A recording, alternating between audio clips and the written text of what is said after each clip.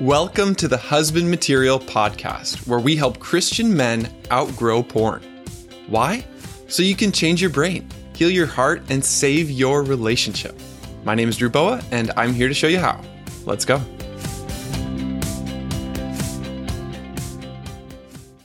We're talking about the gospel, the good news, what it is, and how it applies to our sexuality. Not only our own sexual sin, but also the sin that has been done to us. If you've been following along with Husband Material, you know that matters a lot, and we talk about both. I'm so passionate about our topic tonight. Tonight we are talking about the gospel, the good news, the melt in your mouth good news. What is the gospel? I want to read a little excerpt from my book, Redeemed Sexuality. It talks about this. When we are sexually tempted, the gospel gives us God's power.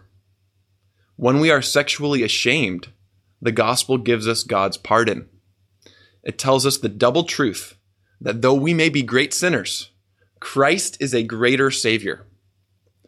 While the lies from the enemy focus our attention on what we are doing or not doing, the gospel focuses our attention on who Jesus is and who we are because of what he did for us. So I know there's some disagreement about what exactly is the gospel. I'm just taking that simple definition, who Jesus is and who we are because of what he did for us. And specifically, because whether we're dealing with sexual temptation to use pornography, to act out, or sexual accusation and the aftermath of using porn and sexually acting out, what we need is not more encouragement to do better next time, but the truth about who Jesus is and who we are because of what he did for us. In Romans, it says the gospel is the power of God for the salvation of everyone who believes. That word salvation is the exact same word in the New Testament as healing. Gospel is the power of God for healing. I like to think that there's not more than the gospel, just more of the gospel. And when we truly experience it, when it sinks deeply into our bones, it transforms every part of us. So tonight, we're talking about how this good news intersects with our specific struggles, with this area of discipleship, where we are all becoming more like Jesus, sexuality. I want to talk about creation, corruption, incarnation, and consummation. Starting out with creation. By the way, this is important because a lot of times people who are trying to help each other get free from porn start with sinfulness. They start with brokenness.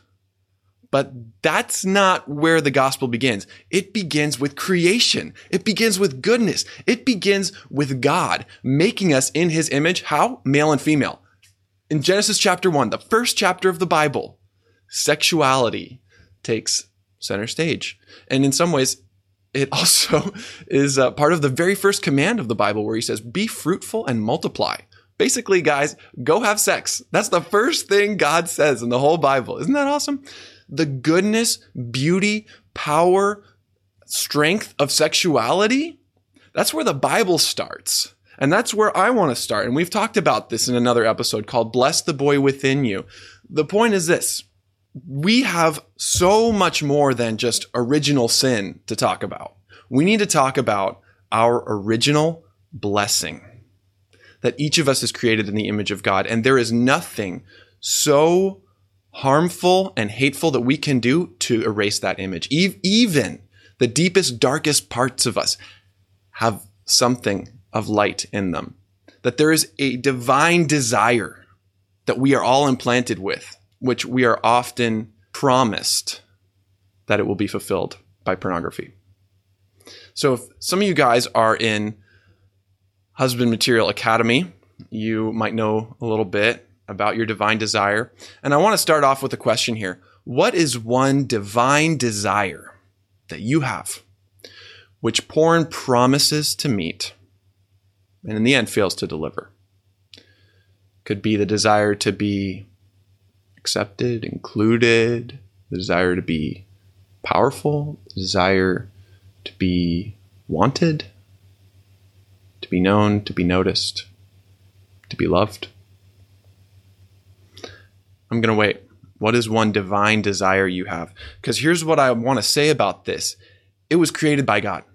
So often we curse our sexuality because we struggle with pornography, not realizing that it's often our original blessing, the desire beneath the behavior, which is actually good. It's actually created by God. It's actually holy. It's actually sacred. So I'm seeing some divine desires here. Belonging, to be wanted, to be accepted. Absolutely. To be intimate. To be safe. A lot of times our specific porn fantasies symbolize safety.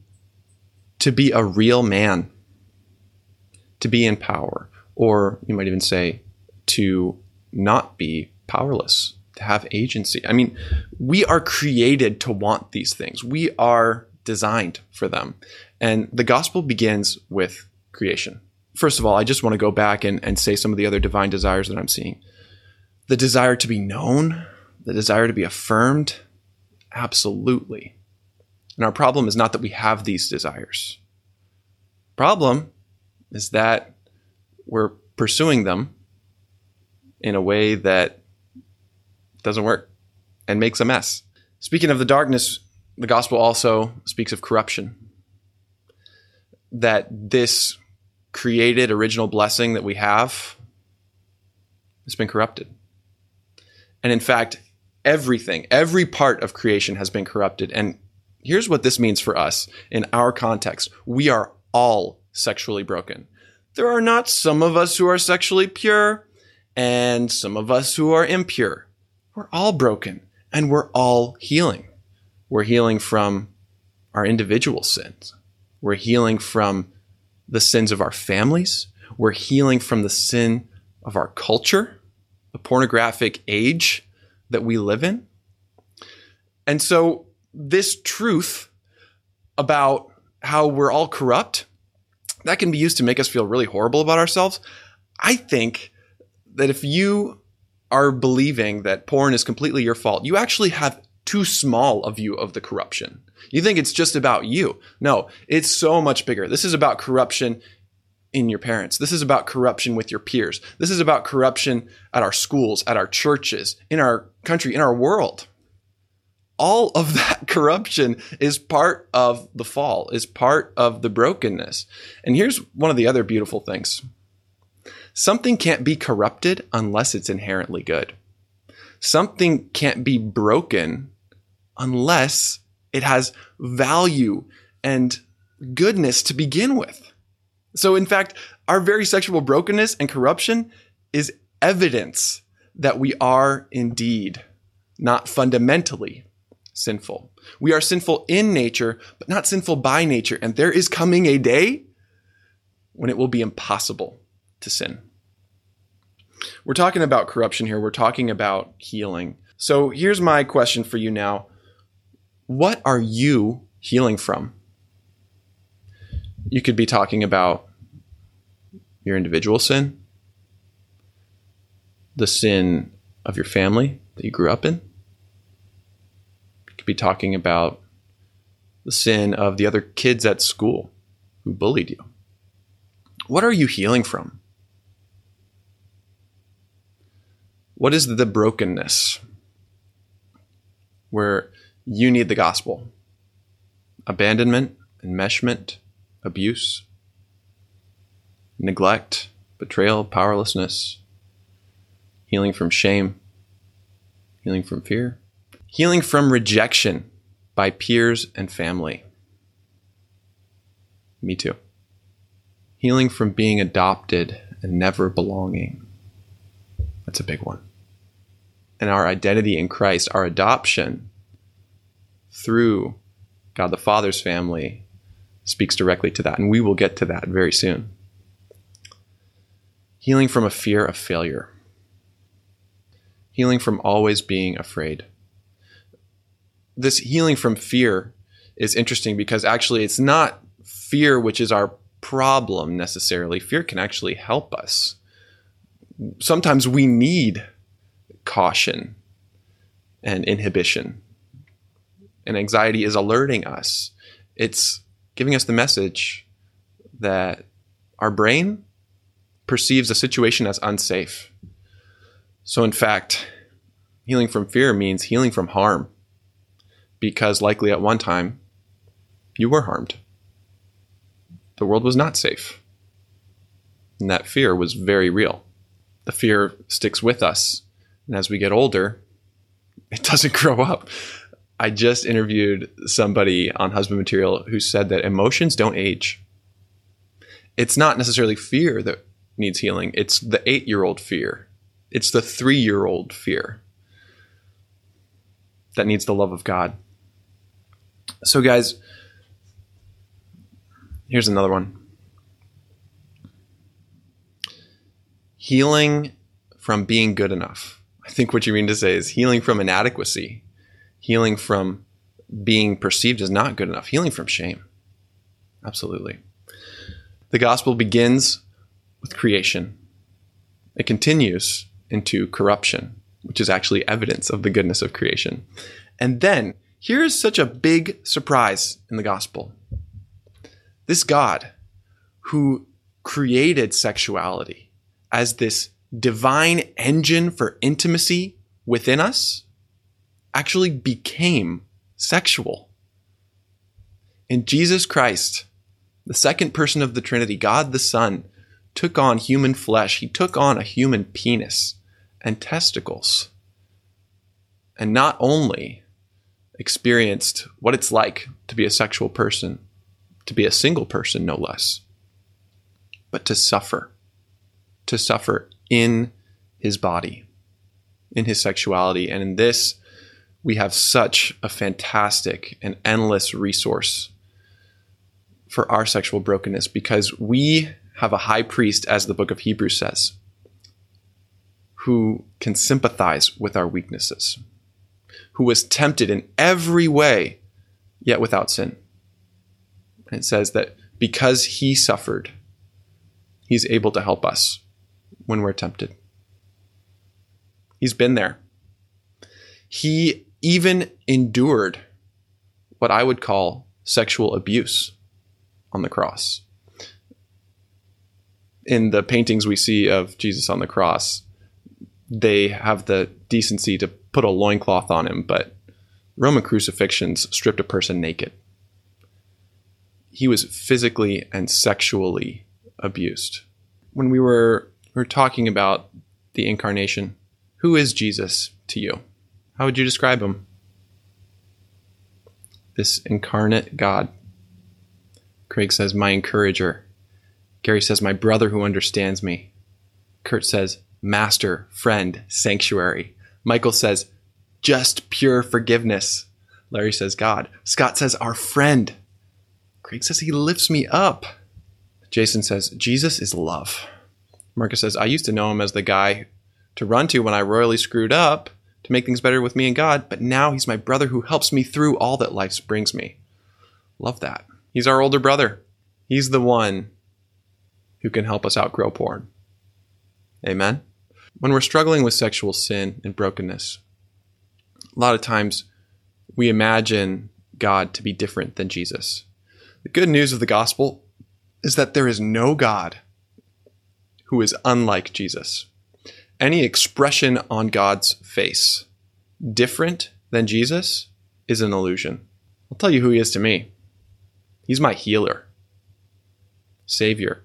In the Bible, those two concepts are connected linguistically. Healer equals Savior. Savior equals healer. There's no distinction between eternal salvation and healing a sick person. It's the same thing. Scott says, our advocate. Yes. Okay, I'm going to get a Bible verse on that. 1 John 2:1. My dear children, I write this to you so that you will not sin. But if anybody does sin, we have an advocate with the Father, Jesus Christ, the righteous one. He is the atoning sacrifice for our sins, and not only for ours, but also for the sins of the whole world. Wow! Isn't that what we just talked about? Not only for our individual sins, but for the sins of the whole world. Our advocate, Jesus Christ, the righteous one. Todd says, compassionate, gracious, kind, and gentle. That's who Jesus is. Amen. You know, when he encountered sexually sinful and broken people in the Gospels, how did he respond to them? How did he react to them? He always came closer. He always connected, always with compassion, always with tenderness, never raised his voice or told them to toughen up. He saved his confrontation and his aggression for the people who thought they were righteous. He says, it's not the healthy who need a doctor, but the sick. He's our doctor. He's our great physician. And if we're struggling with porn, guys, we need heart surgery. And he is such a delicate surgeon. Victor says, Jesus is an escape. Amen. Porn has functioned as an escape for us. How much greater to have Jesus as our refuge, our safe place, our escape. Paulo says he is the answer. Amen. You know, when Pontius Pilate asked Jesus, what is truth? He didn't say anything, as if to imply, I am. You're looking at him. Michael says, I had this thought the other day that Jesus is just like me, flesh who I can touch, talk to, and be with. One day I will see him and be blown away. Absolutely. That's the incarnation, that Jesus is just like us. He became just like us, yet without sin, so that we can become like him. One of the church fathers, Irenaeus, wrote that he became like us so that we can become like him. That's the good news of the incarnation. Do you guys see how the gospel is so much more than just the cross? Even more than just the cross and resurrection. The incarnation is a really important part that we need to get if we're going to get past this performance-based Christianity and more into this presence-based Christianity. God with us, Emmanuel. That's the incarnation. Miles says, my beloved brother. And in fact, here's my favorite verse of the Bible, okay? This is the reason why I always say at the end of an episode, you are God's beloved son, and you he is well pleased. It's John 15:9, where Jesus says, as the Father has loved me, so have I loved you. Whew. Does anybody else hear that? How has the Father loved Jesus? Eternally, infinitely, indescribably. That's how we are loved by God? Wow. How has the Father loved Jesus? The voice came from heaven saying, this is my beloved son in whom I'm well pleased. He's loved me like that? Yeah, that's why we always say, you are God's beloved son, and you he is well pleased. Because whatever is true about Jesus, whatever belongs to Jesus, is now ours through the gospel. Romans chapter 8, which by the way is like a gospel motherlode, says this in verse 32. He who did not spare his own son, but gave him up for us all, how will he not also, along with him, graciously give us all things? So apparently, by giving Jesus up for us all, God has done this great exchange where now we not only get him, he is the greatest gift, the gift of himself, we also get all things thrown in? What? Unbelievable. All those things that we've desired. Acceptance, love, safety, belonging. It's all included. It's an all-in-one package. And the centerpiece is our Savior, Jesus. Wow. Unbelievable. So why am I saying that now? Because Miles said Jesus is my beloved brother, and we share in his inheritance. You know what's something cool about an inheritance? You can't do anything to earn it or to unearn it. It's just a complete gift. When the Bible talks about this concept of inheritance, it's saying, hey, you have something as a birthright as a result of being in this family with God as your father and Jesus as your brother, and it's everything. It's the universe. Wow. Now, we were made to steward that universe and to reign with God, not in the sense of trying to replace God, but in representing him accurately. And you know, that's the language of sonship that we have in the Bible. A son is in many ways a representative of the Father.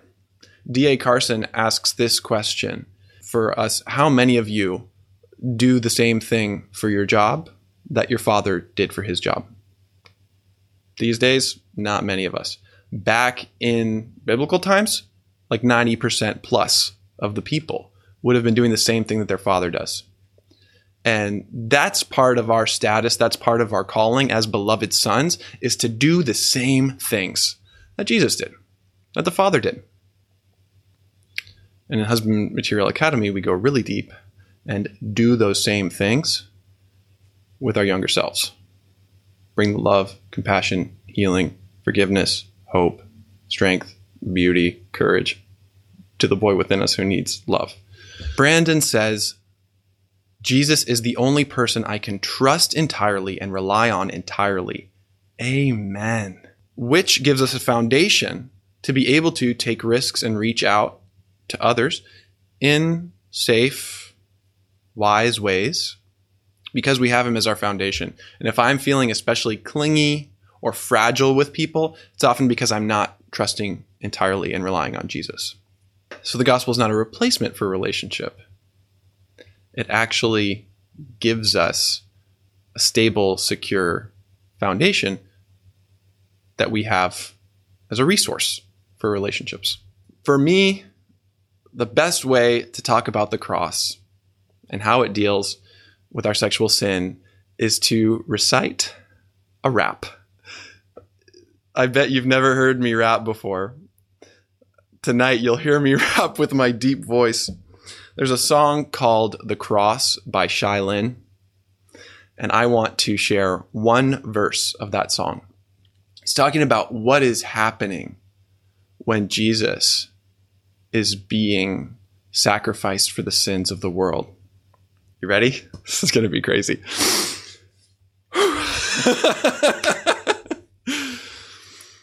When now in the realm of the sublime and profound, with God at the helm, it's about to go down. The Father's wrath precise will blast and slice the priceless Master Christ as a sacrifice. Willingly he's under the curse, to be treated as if the Son was the worst scum of the earth. The scene is the craziest. Jesus being treated as if he is the shadiest atheist. How is it the Messiah is in the fiery pit, as if he was a wicked liar with twisted desires? The one who is sinless and just, punished as if he was promiscuous and mischievous with vicious lust, the source of all godly pleasure, tormented as if he was a foul investor or child molester. How could he be bruised like he was the goody two shoes who doesn't think that she needs the good news? He's perfect in love and wisdom, but he's suffering as if he constructed this corrupt justice system. We should mourn at the backdrop. Jesus torn like he's on the corner with crack rock and porn on his laptop. What is this, kid? His gifts are infinite, but he's hit with licks for religious hypocrites. He's the light, but being treated like he's the seedy type who likes to beat his wife. He's treated like a rapist, treated like a slanderer, treated like a racist, or maybe a philanderer. Jesus being penalized like he had sin inside, filled with inner pride while committing genocide. I could rap for 1 billion years and still can't name all the sins placed on the lamb slain. But know this, the main thing the cross demonstrated, the glory and the holiness of God vindicated. Every sin done against us, every sin we have done against others, the sin of this system that we're in, behind enemy lines, the sin of the pornographic culture that we were born into, that we did not choose, and that we have chosen as a way to cope with pain. He paid for it all. He died for it all. He suffered for it all. And it is finished. It's over now. That song is called The Cross by Shai Linne, and it's one of my favorite songs. The story doesn't end there, though.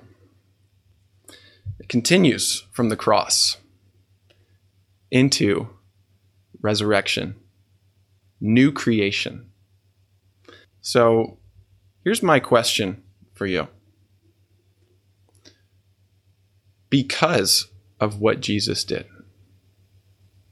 he died, he was buried, he rose again, and now he has ascended to the right hand of the Father.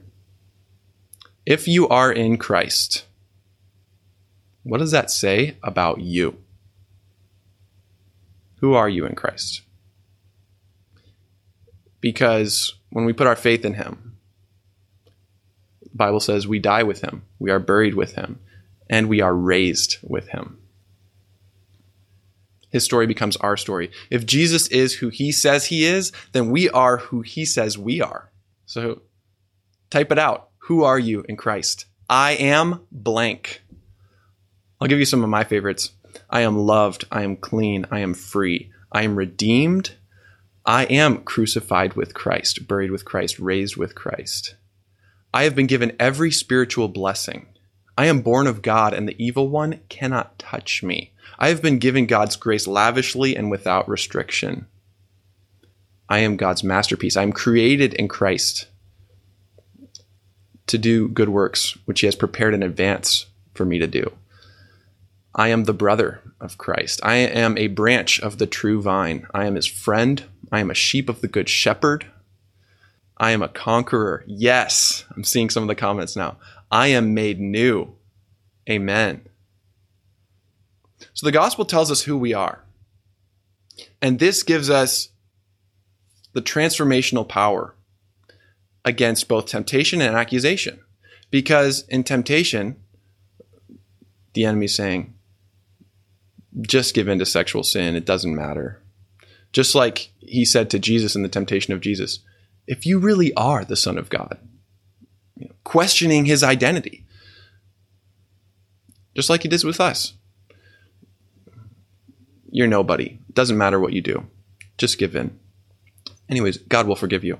And then an accusation after we do give in, he says, you piece of crap. Are you even a Christian? Look, you've ruined everything. There's no way God could forgive you. And the gospel that tells us who we are because of what God did defeats both. If I truly am some of these things you guys are saying, forgiven, whole, chosen, child of the King, called by name, if that's who I am, then porn is just not who I am anymore. It's not even something that I am just choosing not to do. It's not who I am. I'm a new person. I don't know about you, but that really helps me.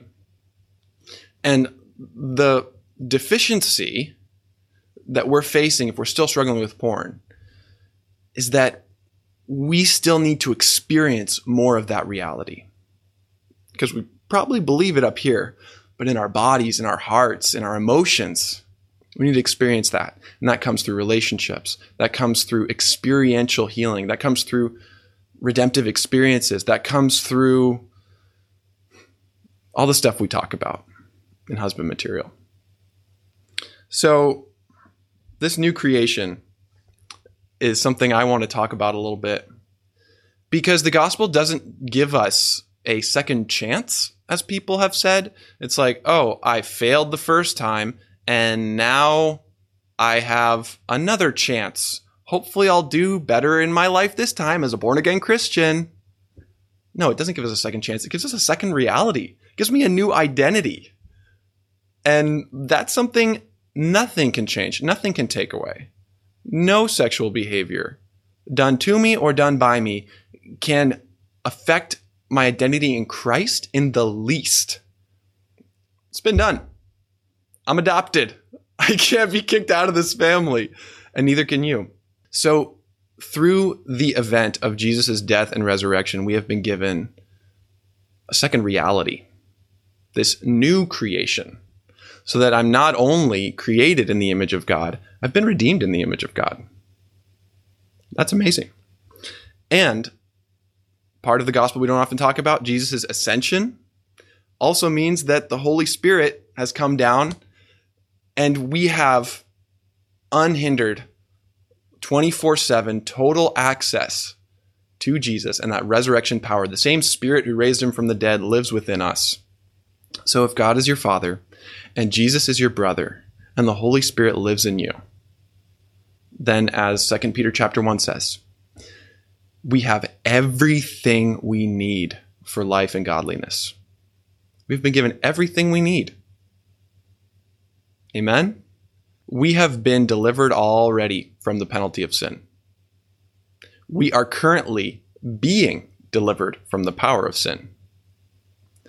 And one day, we will be completely delivered from the presence of sin. And that's what I'm calling consummation. So the gospel starts with creation, then it moves to corruption. And that's the reality that we're all in, created and corrupted. And then the surprise comes with the incarnation. Jesus Christ, our Savior, healer, teacher, and coming King, who died for us, who rose for us, who has ascended for us, and who has given us his Spirit until he comes again. This consummation is the ultimate end goal of our sexuality. In the end, in the new heavens and the new earth, it's not that our sexuality will be erased, but it will finally reach the goal that it was created for all along. The word sexuality comes from the Latin secare, which means to cut off. And that's the reality that we're born into. We come into this world cut off because we're made for connection with God, with others, with ourselves, with this world around us. We want to be a part of it. We want to merge with it. And our sexuality is that energy that compels us outward into connection and creativity, and even into the creativity of making new people. The point is this sexuality we've been given, it has a direction. And that direction, it will finally reach its destination on the last day, in the great marriage supper of the Lamb, where Jesus is the bridegroom and we are the bride.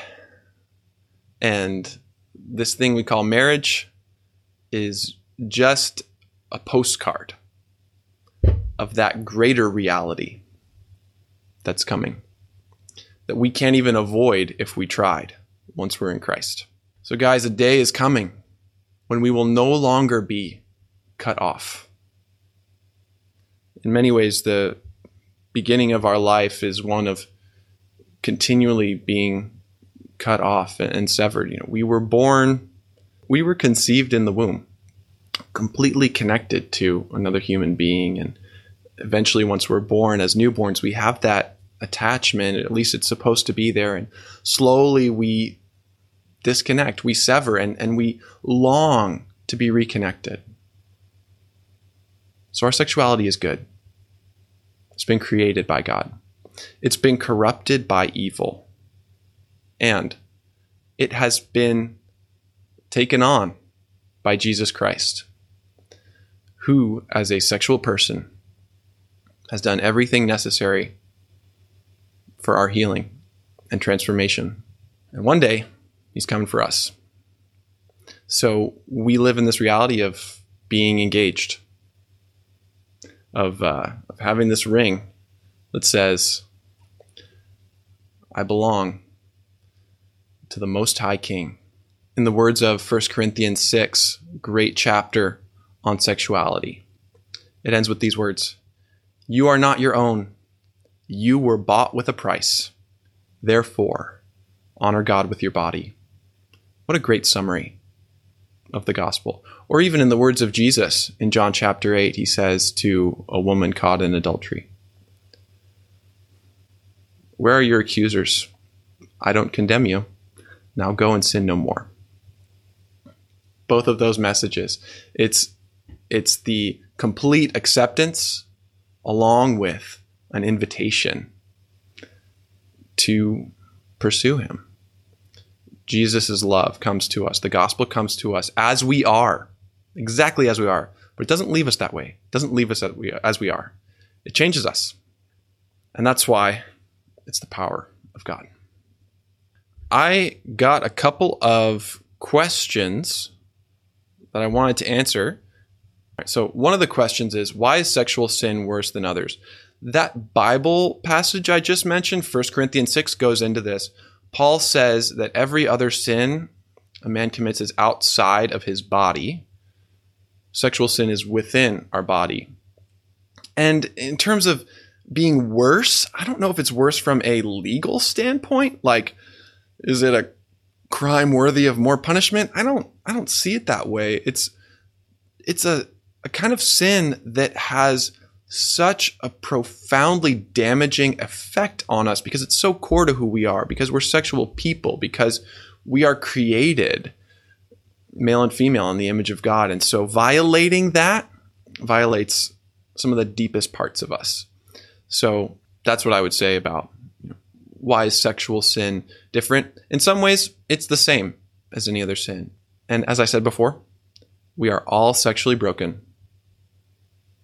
Even those of us who have been free from porn for years, we are still healing in different ways. We are still growing. We are still learning how to answer the call that says, you are not your own, you are bought with a price, therefore honor God with your body. Another question I got before this episode happened: what should gay men do with God? I'm not going to tell anybody what they should do. Here's what the gospel tells me about unwanted sexual attraction, whether it's same-sex attraction or any other kind of attraction, like what I've had, a sexual fetish. It says that our sexual attractions, deep down, come from a place of goodness. That our sexual desire is not evidence of something wrong with us, it's evidence that something is right with us. And whatever it is we're attracted to is symbolizing something sacred and divine that we were created for. That's what I was talking about earlier. Those divine desires, what we were created for, we can actually bless the core of our unwanted sexual attraction and realize it has been corrupted. Just like everything. It's not that there's a spiritual part of us which is good and a sexual part of us which is bad. It's all created and it's all corrupted. And that's one of my favorite words. Both are true. Beautiful and broken. And redeemed. That Jesus has been tempted in every way just as we are, yet without sin. I wonder if that includes unwanted sexual attraction. Wouldn't be surprised if it did. And finally, that in consummation, we will be made complete. It will be impossible for us to sin. And no matter how much sexual sin and suffering has been a part of our story in this life, we are headed for the marriage supper of the Lamb, which will be so much greater than anything you and I can experience here. Somebody else is asking, how does the gospel address the shame of past sexual sin and the self-condemnation that has resulted? Here's an excerpt from my book, Redeemed Sexuality, that I was reading from before. Against sexual shame and accusation, the gospel says, you're right. You're not worthy of the Father's love, and you never have been, but he loves you still. You are his delight. God is your Father, Jesus is your brother, and the Holy Spirit lives in you. Will you accept your status as his beloved child? Man, the gospel speaks so deeply to our worth, in spite of our unworthiness.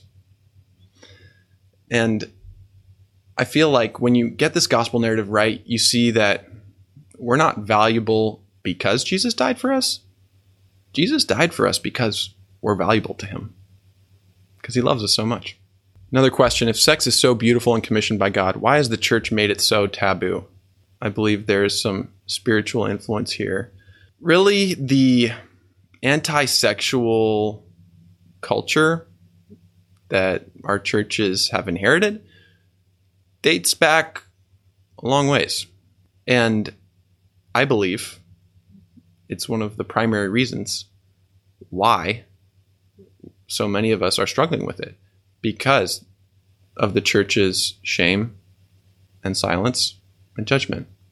Wouldn't it be beautiful if we could have this message preached from the pulpits of our churches that we are created sexual in the image of God, that we can talk about it because it's good, and that we're all sexually broken. It's not that some of us are and some of us aren't. Like, we are all in this together. And Jesus has done exactly what's needed for our very specific sexual sin and the sin that has been committed against us. What would it look to practically apply this daily, to practically apply the gospel? You know, for 3 years, maybe 5 years, I had that list of identity in Christ statements in my book here above my bed. And I would read it every night before bed. It really helped me. Also, practically applying this daily looks like making courageous choices. If I really am loved, what would that free me to be able to do? If I really am pure already, what would that give me the confidence to do? In John 15:3, Jesus says, "You are already pure because of the word I have spoken to you." The word being short form for the gospel. Hope you got a nugget out of this. Hope there was some truth somewhere in there that you needed to hear. The gospel speaks so powerfully to the legalism of our church culture and the total license outside of our churches, because it's based on love. It's not legalistic. It's not licentious. It's loving. And that's what changes us in the better. That's what changes us in the end. Todd has a question. How do you move the gospel from your head to your heart? You've grown up knowing the gospel is true, but you just don't feel it. The answer is you have to experience it in your body, which usually comes through another person. It's one thing for me to believe that God accepts me intellectually. It's another thing for me to tell someone else the very specific details of my sexual brokenness and have that person accept me in the moment.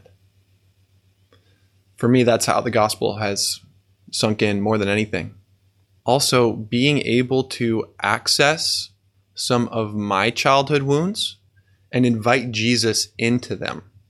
Not in a logical, cognitive way, an intellectual analysis of my trauma, but in an imaginative, emotional way. Inviting Jesus into the right brain, not just the left brain. This is something we do frequently in Husband Material Academy, especially on our Friday coaching call called Fantasy Fridays. And if you want to learn more about that, email me at drew@husbandmaterial.com. Always remember, you are God's beloved son, and he is well pleased. In the name of the Father who loves you, the Son who lived for you, died for you, and has been resurrected on your behalf and given you his Spirit, and in the name of the Holy Spirit who lives in you. See you later.